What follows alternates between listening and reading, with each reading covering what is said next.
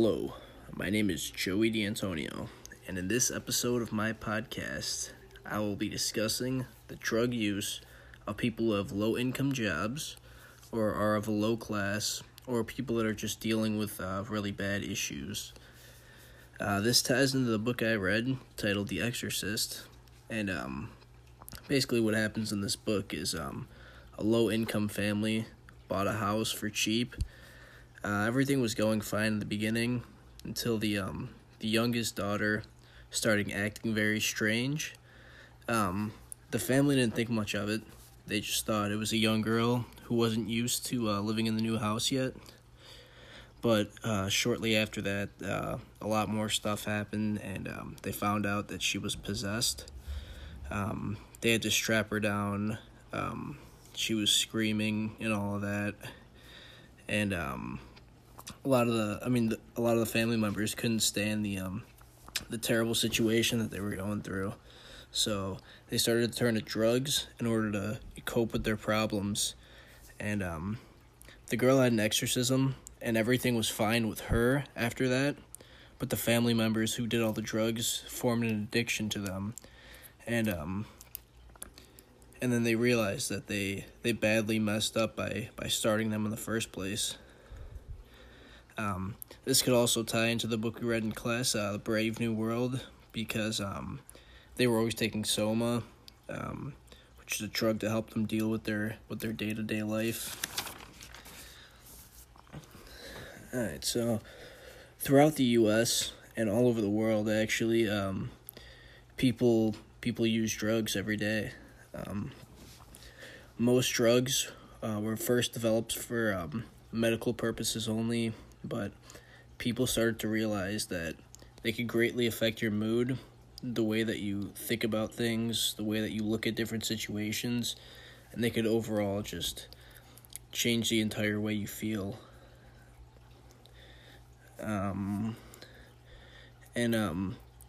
What did people start to do with them, you ask? They started to use them illegally to make them feel better about bad situations. And it's become a huge epidemic all across the world. Who would this mostly target?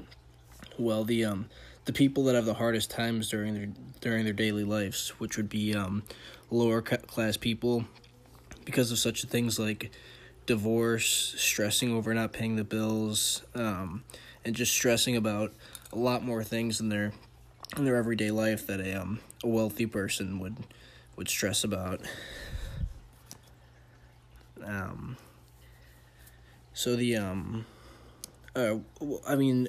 Wealthy people still use drugs, but statistics and studies show that they're a lot less likely to, and there is a lot lower of a percentage of people that are wealthy, have good paying jobs, and a high education level that end up turning to drugs. Some of the biggest factors in someone that could turn to drugs is their education level first, and then their income, their mental health, poverty. What else do we got here? I think that's all the main ones. People with higher education levels are significantly less likely to do drugs and also have a significantly higher chance of getting a better job. The percentages are 2.7% of people that meet the standards to be out of low class, so mid class and high class. It's 2.7% of the people are do drugs or have done drugs once in their lives, and then a way higher number is 25.4% of people with a lower education level turn to drugs to help them function.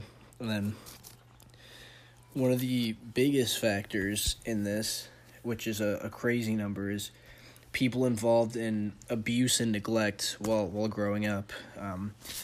People who are, victims of child abuse have the statistics show that they have a 70% chance of turning to drugs in order to deal with their problems. Also, 20% of people on welfare use illegal drugs, and the sad thing about that is that they don't have a lot of money, so they're also a lot less likely to recover from their addiction because they can't afford the proper treatment. And then also 23% of people unemployed, 23% of people unemployed have once used drugs or are still using drugs. I think that this is a very big problem because it causes a lot of crime. It messes people up, ruins families, and I think it's kind of hard for it to be stopped, but it'd be very nice if it could be. Well, thank you for tuning in to my episode. Have a wonderful day. Bye.